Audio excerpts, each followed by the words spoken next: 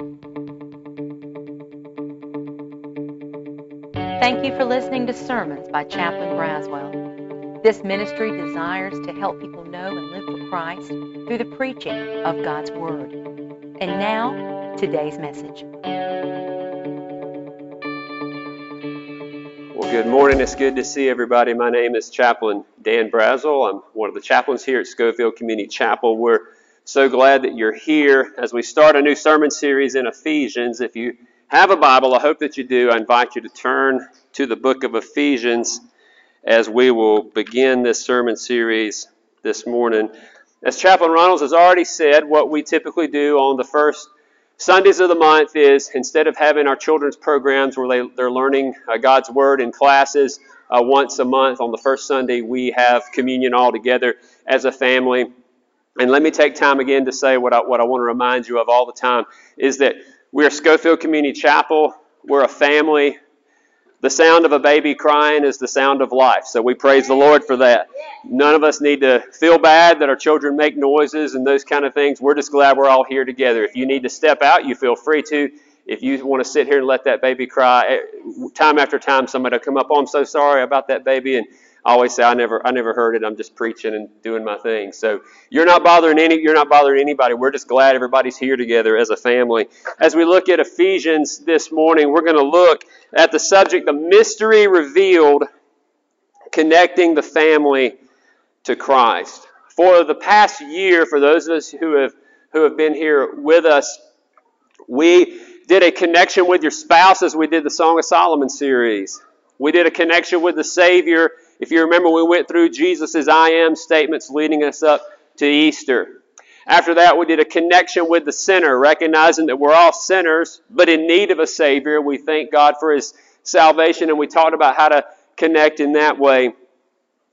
In Nehemiah, which we just wrapped up, we did connection to community.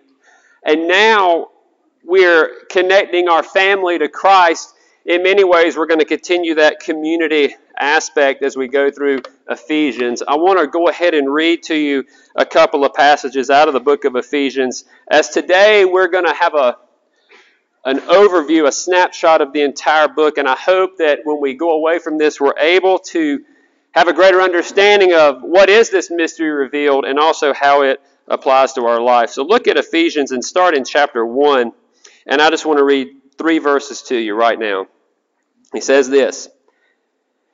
He says, "Paul, an apostle of Christ Jesus, by the will of God, to the saints who are in Ephesus and are faithful in Christ Jesus, grace to you and peace from God our Father and the Lord Jesus Christ. Blessed be the God and Father of our Lord Jesus Christ, who has blessed us with every spiritual blessing in the heavenly places." Amen. I hope that we really get to delve into this book. By the way, in the back, when the service is over, we have some copies of a little Bible study on Ephesians that we'll make available to you and your family. If you'd like one for your family, or if you're a single soldier and you want to take one, or you're here by yourself, you want to take one, you're welcome to. It'll give you an opportunity to study Ephesians on your own. Maybe to study with a group of people, to study with other soldiers, to study at your family devotion. So that's our gift to you as we use that to help us understand a little bit more about the mystery revealed. Now, as you probably know, Paul wrote several epistles. There are 4 of them I want to point out that what many call the prison epistles. Ephesians is one of them, Philippians, Colossians, and Philemon. Many times people refer to them as the prison epistles because Paul wrote them while he was in prison. Each of those letters makes reference to the fact that Paul's writing from prison. You'll see that as we read through Ephesians. You'll see it in Philemon, Colossians, and also Philippians. There are 2 recorded times in the book of Acts where it talks about Paul being in prison. One was in Caesarea, and the other was in Rome while Paul was awaiting trial for Caesar. You'll read about that in Acts 28. As you read and study those things, it seems like that Paul wrote Ephesians while he was awaiting his trial in Rome, while he was under arrest. Now, what I want to point out before we get to our outline today is this. Ephesians has a lot of doctrine in it. It has a lot of teaching, but it also has a lot of practical application. I believe as you read through the New Testament, you cannot divorce doctrine, you can't divorce teaching from the practical application. Ephesians is very focused on Jesus. It is the classic New Testament book that you can't flip the page without him talking about salvation being in Christ. You can't flip a page without him talking about the mystery, about being Christ-centered. He uses the phrase in Christ time and time again.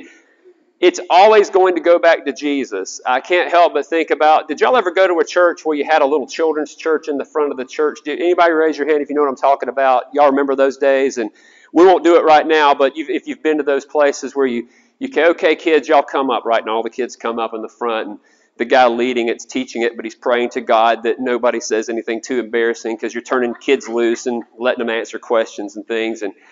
And he was trying to do an illustration, and the man, he had all his little children gathered around, and he said, okay, children, raise your hand if you know the answer.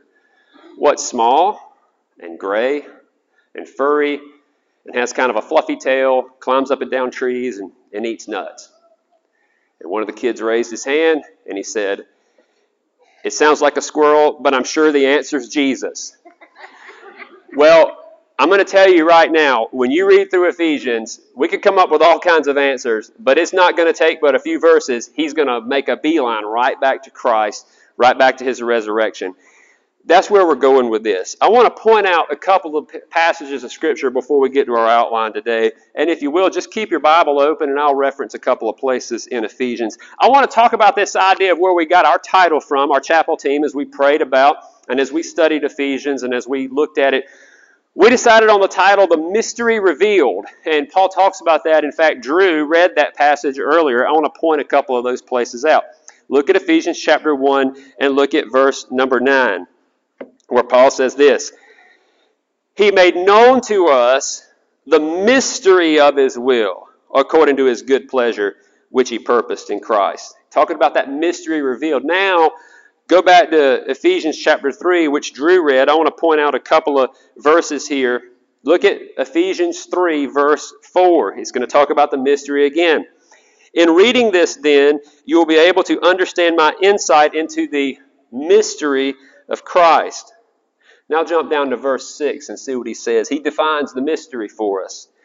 This mystery is that through the gospel, the Gentiles are heirs together with Israel, members together of one body, and sharers together in the promise in Christ Jesus. The mystery revealed, essentially, is that God has brought Jews and Gentiles, that's just a word that means people who were not the Jewish people, the Jewish nation of that time. Paul is saying the mystery is that God connects all of us together in Christ Jesus. As we've already said, when you read through Ephesians, the first half is very heavy on the reasons why. It's very foundational about doctrinal teaching. The second half of Ephesians is very much more focused on practical application. This is how you ought to walk or live as a result of these truths. With that said, I want to share two things with you today broadly, and we'll share a couple of points with that. First of all, let's look at the biblical foundation of the mystery revealed. The biblical foundation of the mystery revealed, and I believe the outline is in your bulletin as well. Point number one is this. The first foundational thing that you and I need to understand, the glory of God is the foundation of the mystery revealed. The glory of God is the foundation of the mystery revealed. I want to show you a couple of passages of Scripture in Ephesians chapter 1. Look at verse 3 that we've already read. And by the way, I won't go into this too much because this is more of an overview. Next week, you'll get in-depth verses 3 through 14 as Chaplain Runnels preaches for us and delves into a deeper dive. But I want to show you right off the bat that the glory of God is the foundation. Look at verse 3 again. He says, Blessed be the God and Father of our Lord Jesus Christ, who's blessed us Verse 4 says, He chose us in Him before the foundation of the world, that we be holy and blameless before Him in love. He predestined us for adoption as sons through Jesus Christ, according to the purpose of His will. Look at verse 6. To the praise of His glorious grace. Right off the bat, Paul is saying, God has done a work in your life. God has done a work in my life. Yes, absolutely, I reap the benefit, but the ultimate goal is the glory of God Himself. Go down to verse 12. So that we who were the first to hope in Christ might be what? To the praise of His glory. For about a month now, we'll sing it again next week. We've been singing a song called To the Praise of Your Glory and Grace. He continues to talk about this idea, to the praise of His glory. Look at verse 14. Who is the guarantee of our inheritance until we acquire a possession of it, to the praise of His glory. Your life and my life is all about bringing glory to God. Without bringing glory to God, there's no foundation for the mystery revealed. We live in a world that without God, it would make sense almost to say, if I focus on myself and if I focus on bringing myself the most pleasure, that is the greatest benefit to me. That's what the world teaches, right? If I just focus on myself, get all I can get, do all those things, make it all focused about me. But the foundation of the glory of God says that I actually exist not for myself, but to bring praise to God. That changes everything. That is foundational. And guess what? If we live to the praise of the glory of God, what happens? Read Ephesians chapter 1. I won't give it all away, but all the blessings and the inheritance and the possession, those things sound like things that I think would benefit me and that are good for me. Ultimately, bringing glory to God is the best thing that I can do. It is foundational. All through this book, he's going to keep using the phrase in Christ. He's going to use the phrase to the praise of His glory. This is foundational to everything else. Point number 2. And to see this, we're going to go to Ephesians chapter 2. Again, an overview a little bit of Ephesians, but look at point number 2. And I'll give you the blanks. The gospel is grounded in the reality of human depravity, which is a fancy word for sin, and a salvation through the resurrected Christ by grace through faith. Let's look at that again. The gospel, that is the message of Jesus, it's grounded in the reality of human sin, human depravity, and it's a salvation that is through specifically the resurrected Christ by grace through faith. Look at Ephesians 2, verse 1. He says, You were dead in the trespasses and sins in which you once walked. And then verse 4 says, But God, being rich in mercy, because of the great love with which He loved us, even when we were dead, there it is again, dead in our transgressions, made us alive together in what? There it is again, in Christ. It is faith, but it's faith specifically in Christ. Look at verses 8 and 9. For by grace you have been saved through, there's your faith, and that's not your own doing. It is a gift of God, not a result of works, so that no one may boast. The concept that we are dead in sin is not a popular concept today. Many times people think of being lost without Christ. They think of it this way. I'm a lost person without Christ, and I'm in the hospital, and I'm sick. And over here on the table, there's a vial of medicine. And if I'll just reach over and grab that medicine and open it up and take the medicine will make me be saved. Well, the picture that Paul draws here is not so much of a sick person, but it is a what? Just say it. A dead person. Say it, dead. I don't like to think about dead. Paul's picture is more like not so much that you're sick, but that you're at the bottom of the ocean, your body's decaying, and sharks are eating your body, which is gross to think about, but that's the language that Paul uses. But then again, remember what's the foundation? The glory of God. It's all about Christ. What happens? We're dead, but God did what? He made us alive. He made us alive.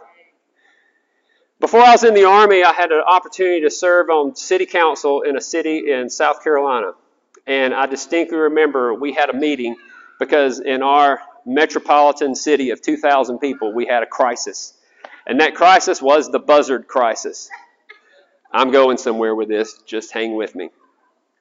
I distinctly remember it because we had voted to build a building that was like $1 million building, which for us was a monstrous budget. Took about 3 minutes of discussion. Done. $1 million. Sure, let's do it. The next hour and a half was the buzzard controversy. Well, the problem we were having was that the buzzards were coming into certain parts of the town and hanging out, and it was scaring our community. So they flooded the city council. So for us, that's like 10 people who came. 10 people came to city council and were very concerned. They were scared. These buzzards are going to eat us in our sleep. They're going to fly away with our children, whatever. So we didn't know what to do. So we did what any little town does. We just passed the buck up. We called the state of South Carolina. And wouldn't you know it that the state of South Carolina has a buzzard guy. I don't know what his proper name was, but we called the buzzardologist from Columbia, South Carolina. And he came down to our meeting. And I know more about buzzards than I knew even existed. And he educated us and he told us what we needed to do.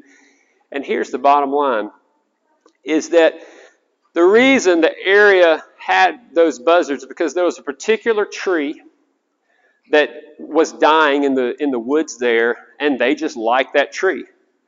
It also had a perfect water source that they liked, so they had a shelter, they had water, and they had plenty of dead animals for whatever reason.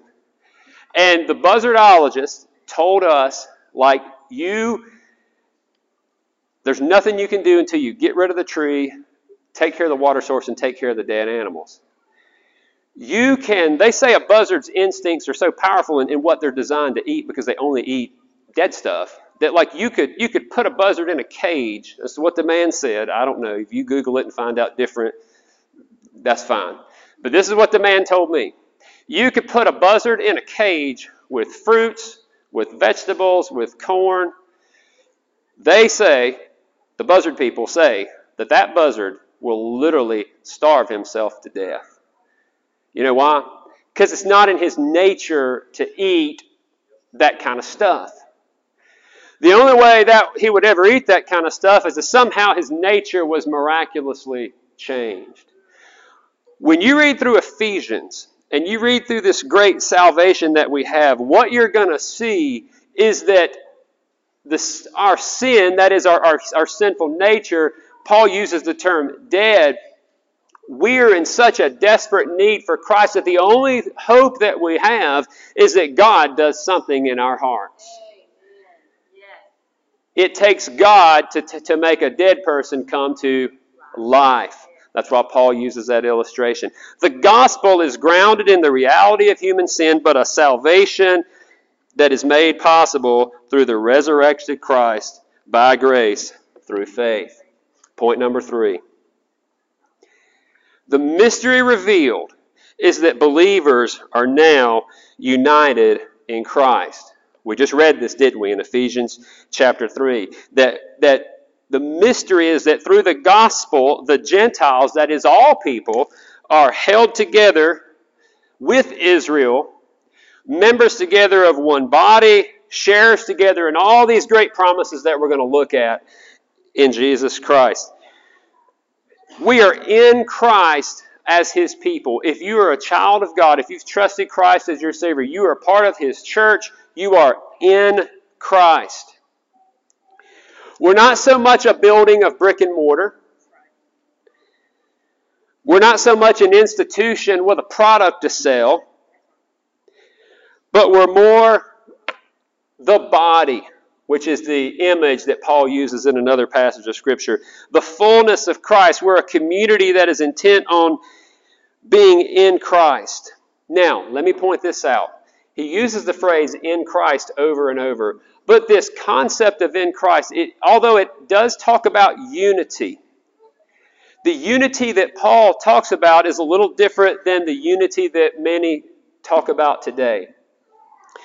This unity is not some sort of moral relativism. What do you mean by that, Chaplain? Sometimes today when people use the language of we all have to be united, what they mean is that I can believe whatever my truth is over here, and let's come over here, and I can believe whatever truth I want over here, and you can believe whatever truth you want over here, as if we're comparing our favorite ice cream flavors. We can all believe whatever we want about ice cream and like whatever we want.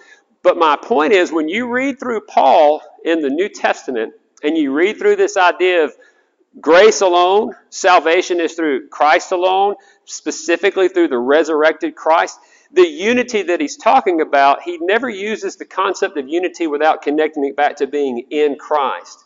Meaning that we believe the truth that Jesus Christ lived a sinless life, Son of God, died, buried, rose again, and is coming again one day. The unity is not your truth and my truth. The unity is wrapped in the truth. Remember, we're in church, the answer is Jesus, right? The unity is tied to Jesus himself. The in Christ is very specifically tied to being in Christ. These are the foundations of the mystery. These are the foundations of what we're going to be talking about for the next several weeks. But the second half I want to point out is this. I want to talk about some practical actions that result from the mystery revealed. Some practical actions that result from the mystery revealed. And before we get to point number one under this, I want to say that on the first half of the book, he talks about our spiritual blessings, our spiritual wealth, you could say. In the second half of the book, he's going to talk about our spiritual walk. The first half of the book, he's going to talk about our position, the fact that we are God's child, the fact that we've been raised. The second half of the book, he's going to talk more about our practice. How is that lived out? He's going to talk about our Christian blessings. He already has in the first half. In the second half, he's going to talk more about our Christian behavior.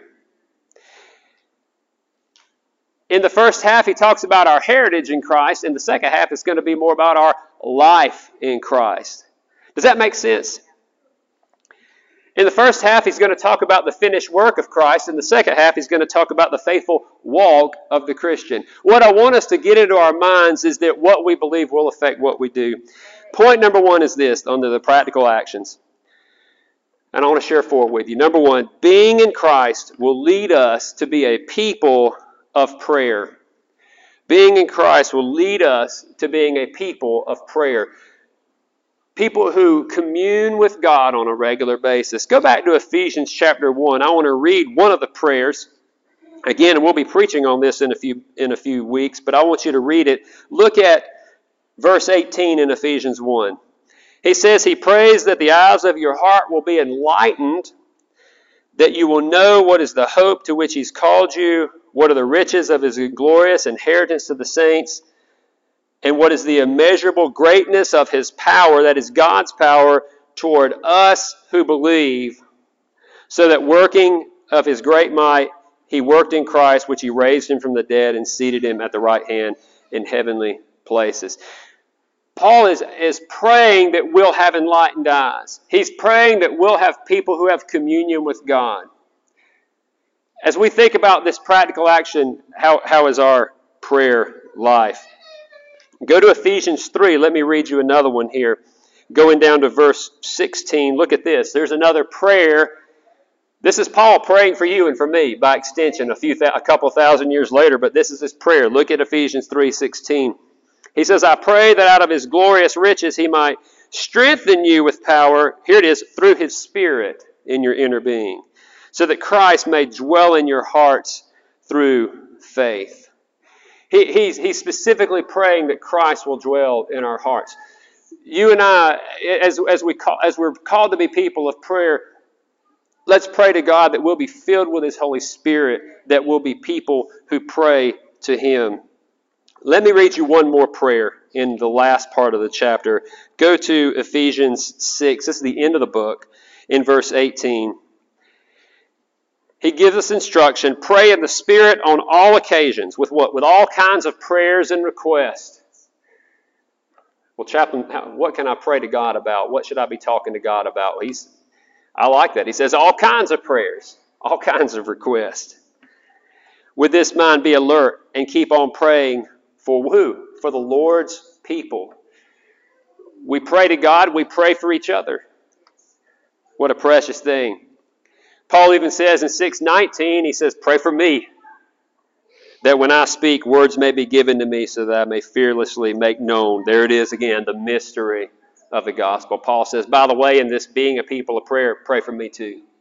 And our chaplains, we say the same thing, pray for me. We pray for you as well. Number one action will be we'll be people of prayer. Well, number two is this under these practical actions. Number two is who we are determines what we do. It will make a difference. It will make a difference. Go with me back to Ephesians chapter 2. I want to show you something in this passage that I don't think we've read yet.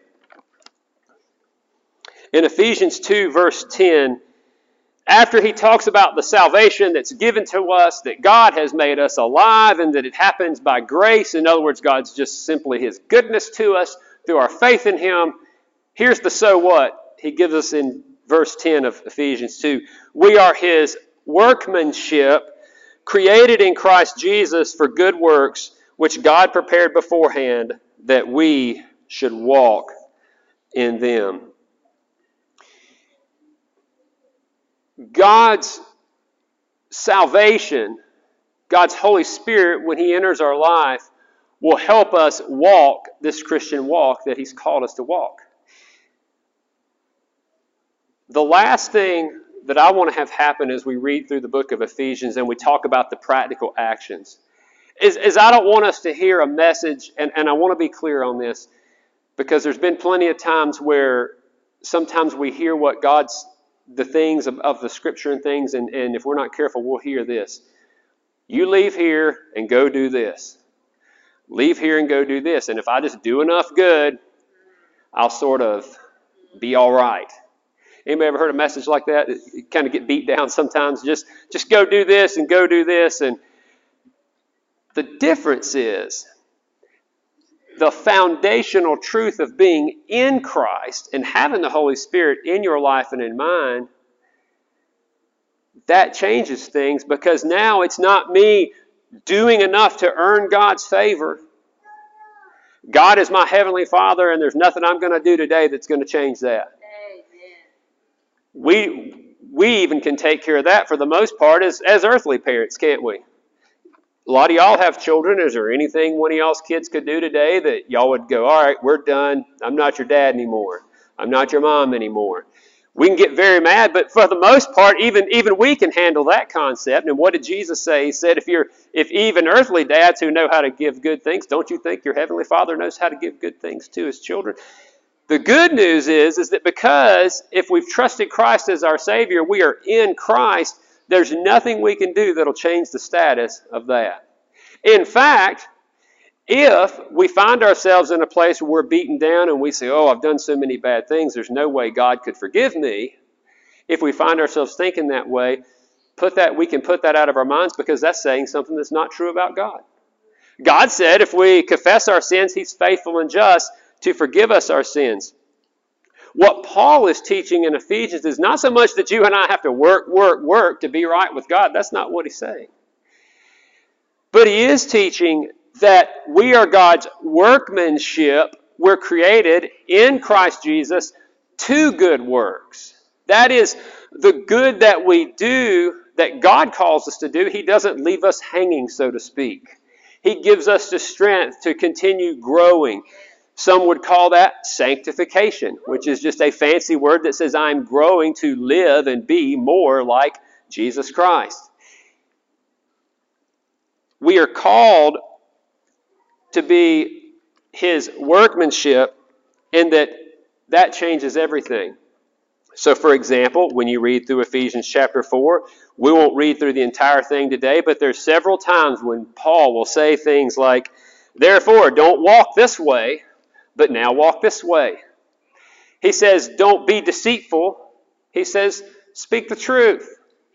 He says things like, don't slander people, but rather be tenderhearted. Be kind. I borrow a phrase that I learned from somebody along the way. I call it the put on, put off principle. Paul is saying because we're in Christ, for example, let him who steals, don't steal anymore. Work with your hands. How do we put off those things and then put on righteousness? Well, we do it in the power of the Holy Spirit as God leads us. Not because as a Christian I'm trying to earn God's favor or be in or make sure he's okay with me so much as God leads me along the way to walk in these things. It's not just being good for being good's sake. It's not working harder for working harder's sake. It's living out our faith in the power of the Holy Spirit. If you're working hard today, put your faith in Jesus Christ and know that he can make the difference. Because of who we are in Christ, it will impact what we do, but God will be with us as we walk in those things.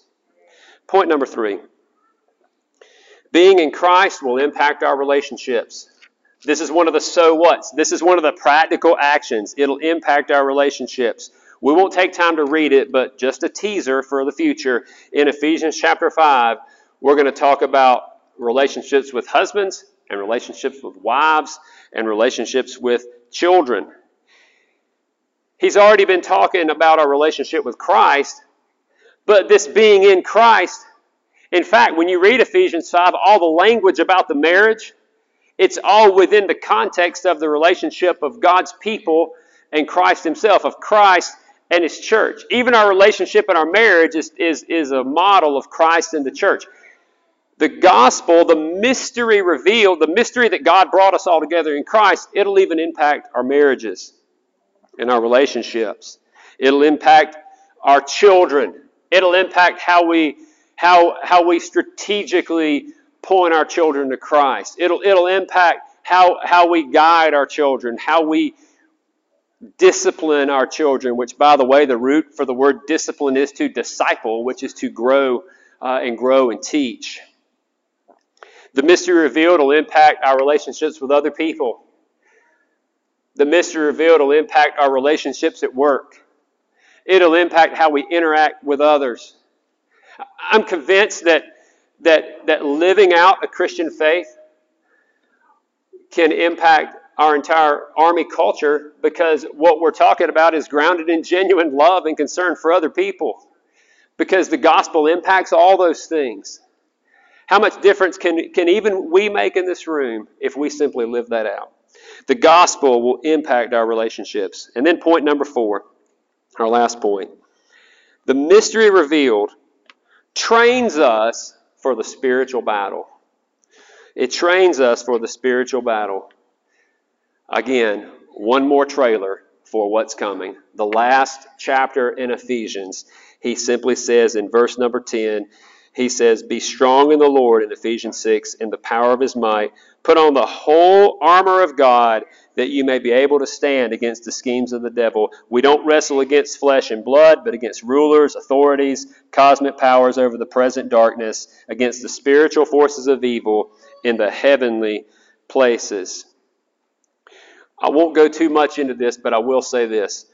When you read the armor that's in here, the belt of truth, the breastplate of righteousness, the gospel of peace, the shield of faith, you know what you're going to find? You're going to find that all the way through Ephesians, all Paul's been doing is talking about those very things. He's already talked about the truth. He's already talked about the gospel. He's already talked about the shield of faith. He's already talked about the helmet of salvation. The way he's simply closing his book and this idea of training for the spiritual battle is he's reminding the Christians that our true enemy is a spiritual battle that we fight in this world.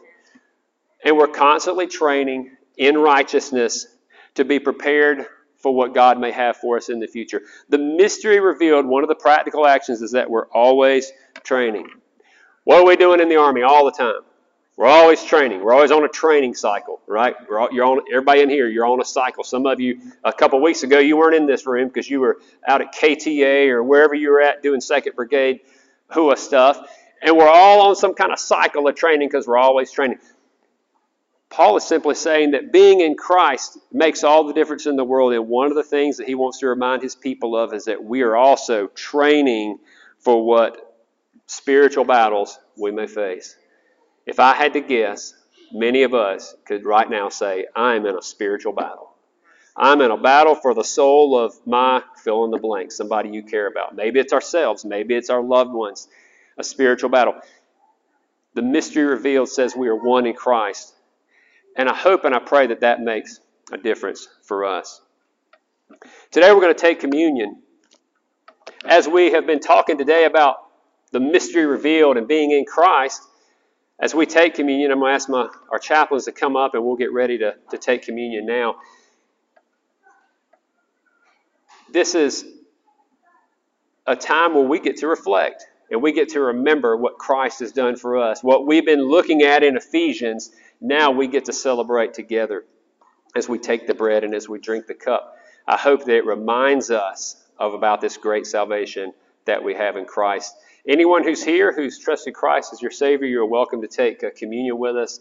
I will pray for us, and then what we'll do is if you'll just simply come down through the middle and take the elements and then go back to your seats, and then I'll read a passage of Scripture and we will take communion together. So let's pray.